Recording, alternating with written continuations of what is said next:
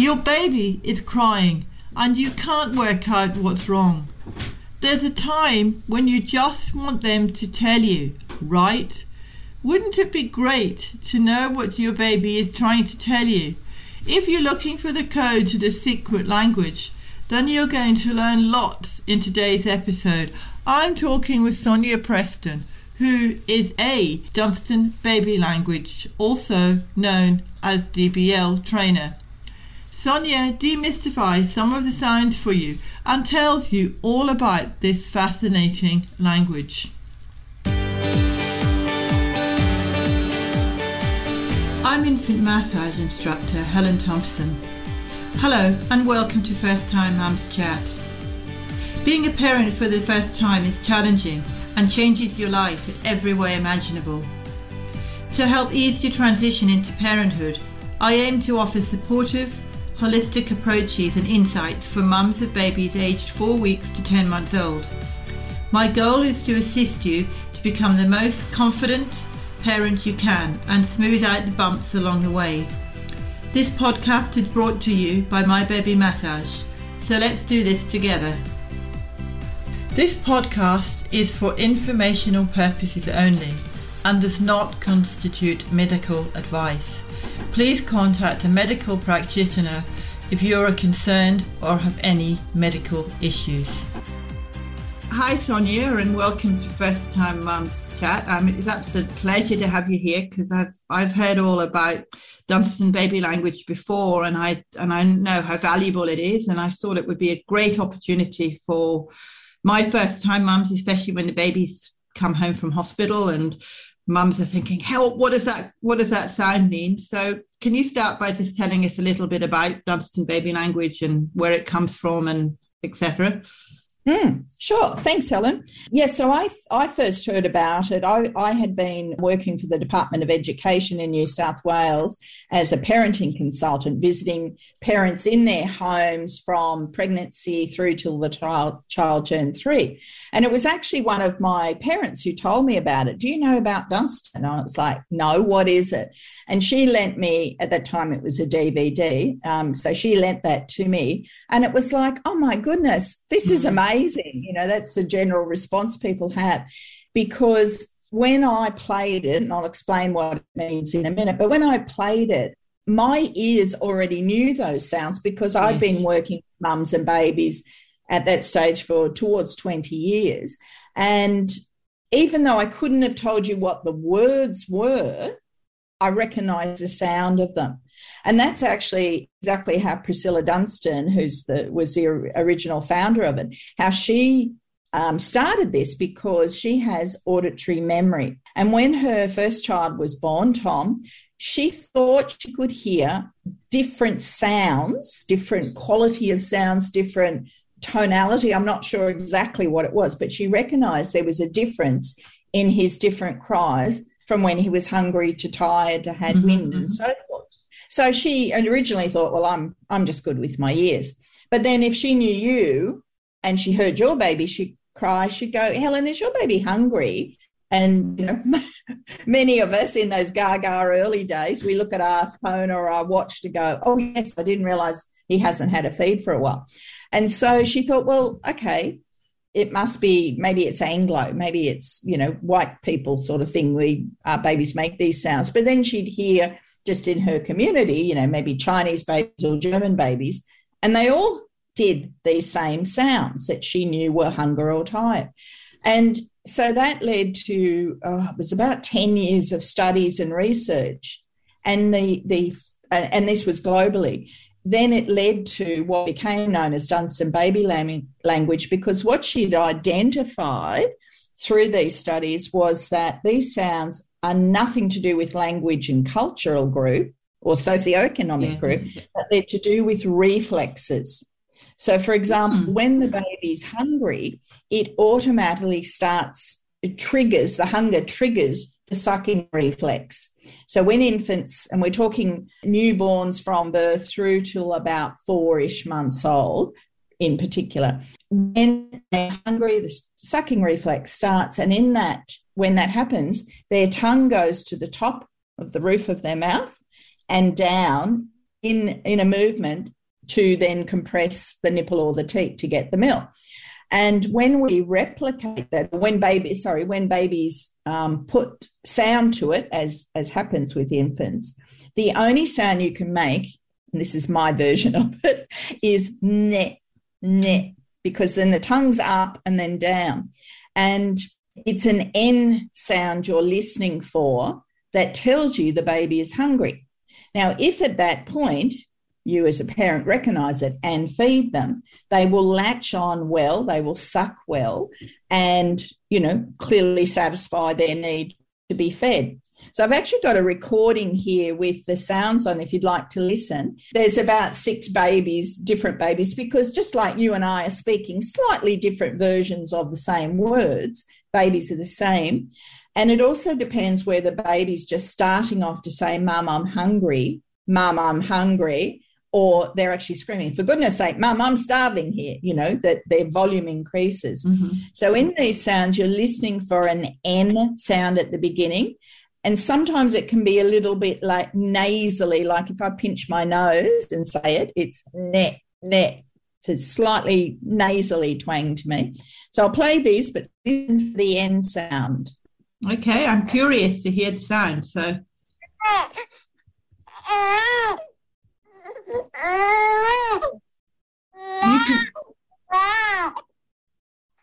you can definitely hear that ne, ne, ne.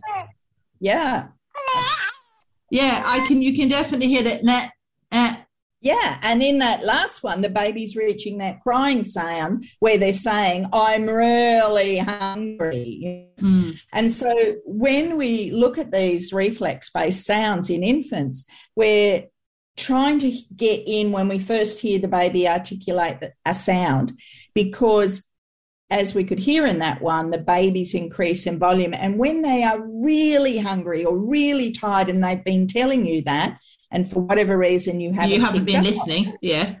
Well, yeah, but you might have been busy hanging out the nappies or putting the nappy in the bin or whatever.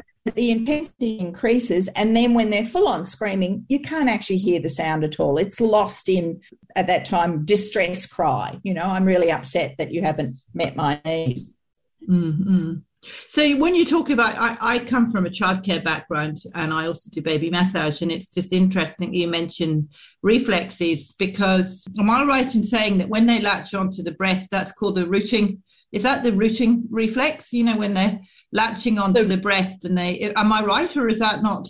The rooting is when they're hungry, and they've probably made this sound already, because the sound comes before the visual clues. But the visual clues, what we call rooting, is when they're turning the head, looking in the direction or seeking the breast of the bottle, and they might be sort of nuzzling down onto whatever's close by. So it could be a shoulder that they then try and suck that because they know it's here somewhere. So that's what we call rooting in the feeding context. Yeah, and I know you can also tell with when you're doing the language, you can always tell if they've got wind or colic, or not so much a colic, but more of the wind. If they've got stuck wind, there's a particular sound for that, isn't there?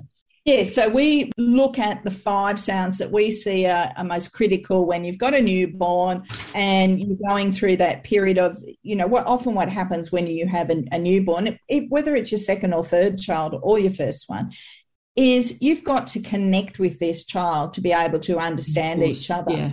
And the baby cries, and our immediate response as human beings is, oh, they must be hungry. So you try and feed them, breast or bottle, and, they might suck a little bit. But if that's not what they really wanted, then we might think, he or she's got wind, and we try to burp them. But then that might not be what they want. They must have a wet nappy. So we then move on to that. But what if right at the beginning they're actually saying, I'm really tired, I want to go to sleep. Mm-hmm. And we've now stimulated them with all these other things and quite possibly irritated them because I'm really tired and you're feeding me and burping me and changing me. So the 5 sounds we focus on are hunger, tired, wind in the upper chest, wind in the lower part of their body, and when the skin is irritated. So if I just go through those quickly, so the tired sound is actually just like a yawn. So it's, oh. So when we write it, we write OWH. So it's, an O or an ow sound. When we've got wind in the upper chest, the muscles in the upper portion of our chest are contracting, squeezing, whatever word you want to call it, to try and bring that burp up. But when an infant is newborn, all their muscles are weak because they haven't had much chance outside to practice it. Of course, so, I mean, by the time you have a 3-4 month old, they know how to burp and they often belch quite loud. So what happens with the burping is their muscles are contracting to try and bring it up, but they can't quite do it themselves. Of course, and you'll often notice they're making that sound are actually squirming around a little bit, like they're trying to shake it up or wriggle it up. So the burp sound is an EH sound, so it's repeated. So it's eh, eh, eh, eh.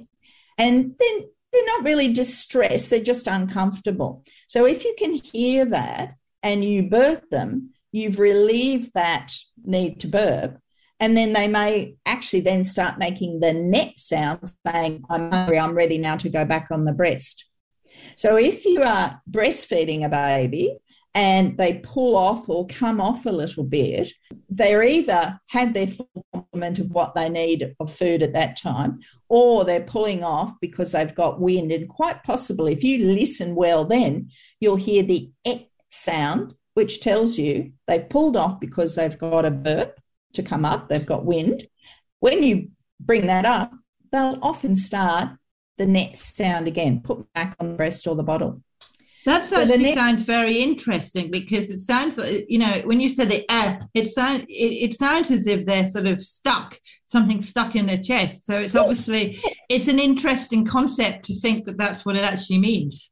Yes, and the S sound in terms of our 5 sounds is important. I mean, they all are in different ways, but it's important because what happens is if the baby has wind in the upper portion of the chest, we really want it to come up as a burp, right?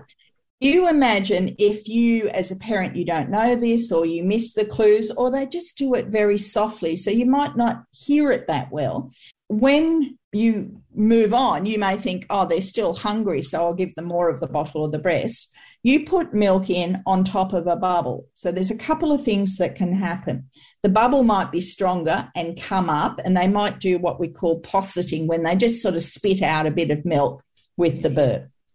If there's a lot of milk gone in on top of the bubble and the bubble is big enough or strong enough, it will come up and they'll do what people call projectile vomiting, where the mum or the dad and half the lounge room gets covered in milky vomit. Yes, I've seen that before.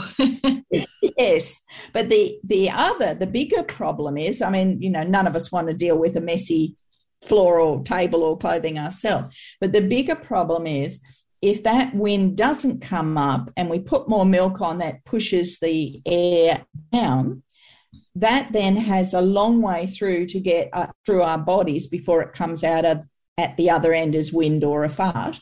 And that is what is often known as colic, because it's quite painful to go through all that body in terms of, you've all seen pictures of your guts and your bowel and so forth, but there's a lot of meters to go through before it actually comes out the other end. Of course. And that's what you see. That's what we call colic, but that's one of our sounds, is this sound, which I should play for you in a moment.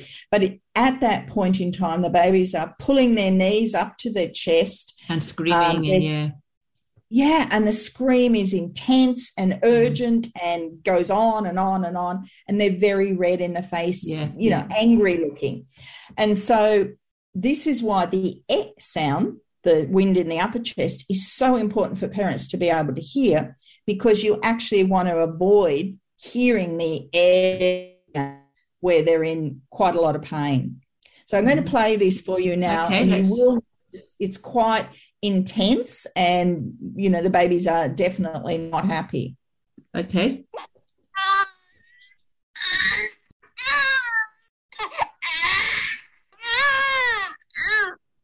Sounds as though the baby's a bit constipated and stuck. It sounds, Yeah.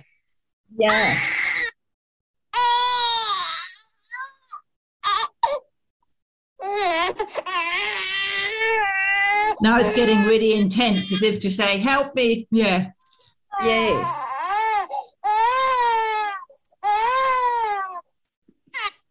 So that's the one we want to avoid, because as you could hear, and they're quite upset at that point in time.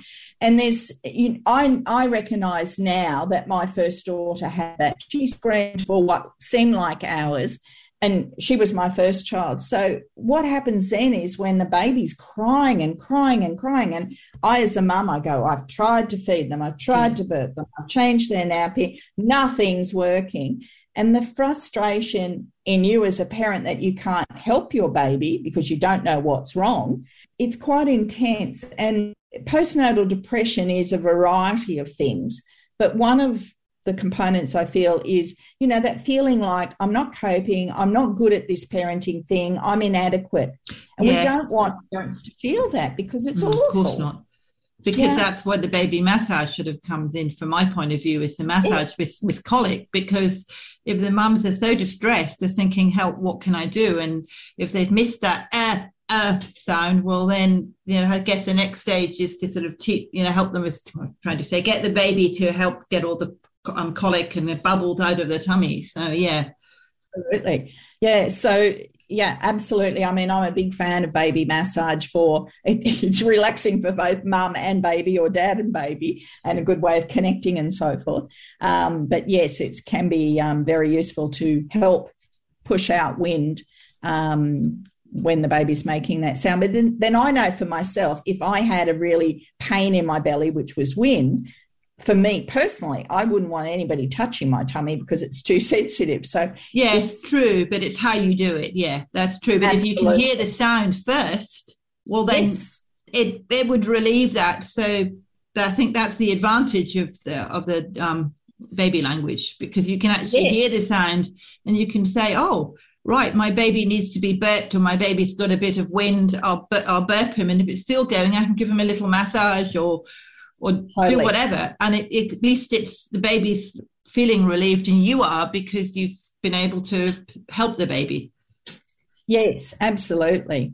So the fifth sound that we've got, so we've had hungry, tired, wind in the upper, wind in the lower body, and then the fifth sound focus on is when the skin is irritated. So that could be when the nappy needs changing because it's wet or pooey, or the baby's too hot or too cold. Mm-hmm. They might be just uncomfortable where they're lying. So the skin is irritated. And this sound is like, it's similar to when a dog is panting. So it's H-E-H. So it's and it can be slow, it can be quieter or louder sort of thing. But they're just unhappy in some way with temperature or something on their skin. I sort of wonder too whether, you hear of people who have allergies, or they don't like wool on their skin, which is so beautiful, but other people find exactly. Yeah. So whether or not they might also have that HEH response. So, yeah, and at that stage, obviously, you check whether their nappy was okay, or whether they need more or less clothing, etc. So by learning these sounds, for the parent to learn these 5 sounds, it just gives them the tool they need to start their baby in a good way, and their relationship with the child in terms of parenting in a good way, because they're more easily able to identify what this baby actually wants and provide it for them. The baby's content, which is always nice. The parent, whether it's mum, dad, or grandma, or caregiver, whoever, is feeling, I can do this parenting thing, so I feel more confident. And when we have a content child and a confident parent, it has a ripple effect, because I, as the mum or the dad, I go out in the community feeling better about me and my child and our relationship. And that ripple effect, you know what it's like when you meet happy, positive people. It's nice to be around, Yes, and I'm not saying motivation, but it's got positive mental health spin-offs for both baby and parent and the community. No, I think that's amazing, because as you say, it helps parents to be more confident, and that's at the end of the day what you want first-time mums, or any mum really, to be, whether they're first-time mums or second-time mums, at least if they can know what their baby's trying to tell them, because you know, and most parents know that babies cry for a reason. They're not just crying for the sake of it. They are actually crying for a reason because they're trying to communicate with us. Totally. And knowing those sounds is good. Absolutely. And I used to be a classroom teacher. And when we look at literacy in children or in adults, there's the 4 components: that is speaking, listening, yes, reading, and writing. And all of them also have a component of comprehension attached to it. So if you look at babies and these beginning sounds, it's the first level of communication. And so really by us learning their language in terms of these sound productions, we're actually helping the baby to learn early communication, because I, as an infant, cry to say, I've got a wet nappy. You, as a parent, understand my language and respond. So what happens then is a contentment in the baby. But there's also a really interesting component to this too, which Dunstan fits into what's called attachment theory. So attachment theory, I'll just step back. If you go back 20, 30 years ago, we used to talk about mothers bonding with their babies, meaning, you know, I'm listening to my baby and I'm looking for clues and I fall in love with my baby. Very important. Absolutely. What they've realised is there's more to it than that. So when an infant learns to trust its caregiver or caregivers, in that I cry to say I'm hungry and the parent feeds me, I learn to trust that person to look after me. And when babies have, you know, none of us are 100% in that. Sometimes we can't tend to the baby right now, but in a general sense, if we predominantly are responding, then the baby has this sense of trust. And that's what we call secure attachment. I trust this parent will look after me.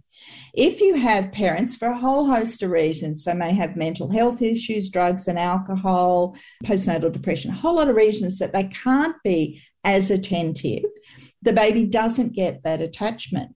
And you know, as long as the parents are getting some help for those things, it can be turned around.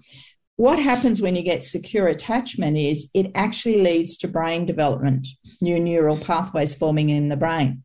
So when a baby has trust with the parent caregiver, when they become older and they start crawling, for example, they can crawl over to another part of the room, knowing that if they get lost or bump their head or can't get out of the corner or something like that, they know I can trust my parent caregiver to come and help me. So by exploring that part of the world, they've actually stimulated new brain development, because I now know what's in this portion of the world and I've had new vision, new sound, smells, whatever it might be. So, you know, it is really instrumental in setting up that secure attachment in terms of mental health well-being.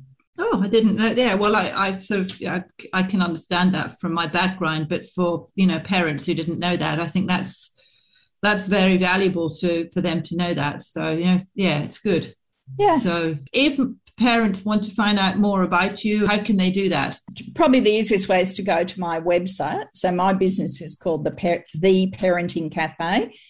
Yeah, so how I teach the parents is they book in for a class, and it's all online at the moment. It's just easier with variations in travel and stuff, but they can book online, and in each month there's 2 or 3 classes on.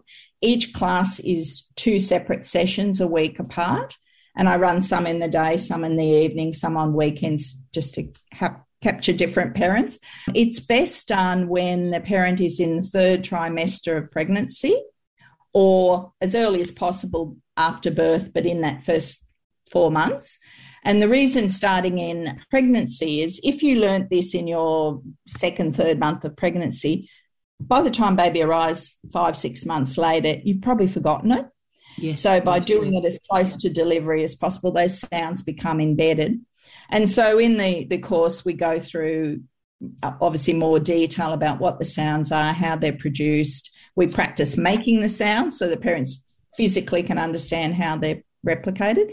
And we look at solutions. So when the baby's hungry, obviously we know to feed it, but how do we feed the baby? So we look at different positions for breast or bottle feeding, and the same with burping and the lower wind pain and so forth.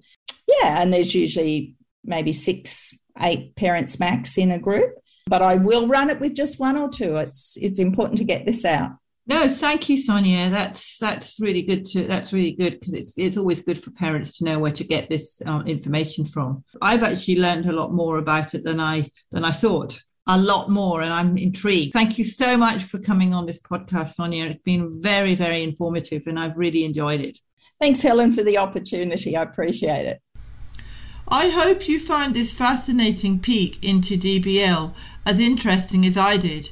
You can find all about DBL from Sonia's website, theparentingcafe.com.au/DBL. You can also contact Sonia or book a workshop via her website. I've included some further information on DBL in the show notes, which can be accessed at mybabymassage.net/podcast/021. I've also started a new Facebook group called First Time Mums Lounge, so please join us and you'll gain access to tips to help you and your baby through the beginning stages of your journey. You can access this group by going to mybabymassage.net/Facebook. And once again, thank you so much for listening.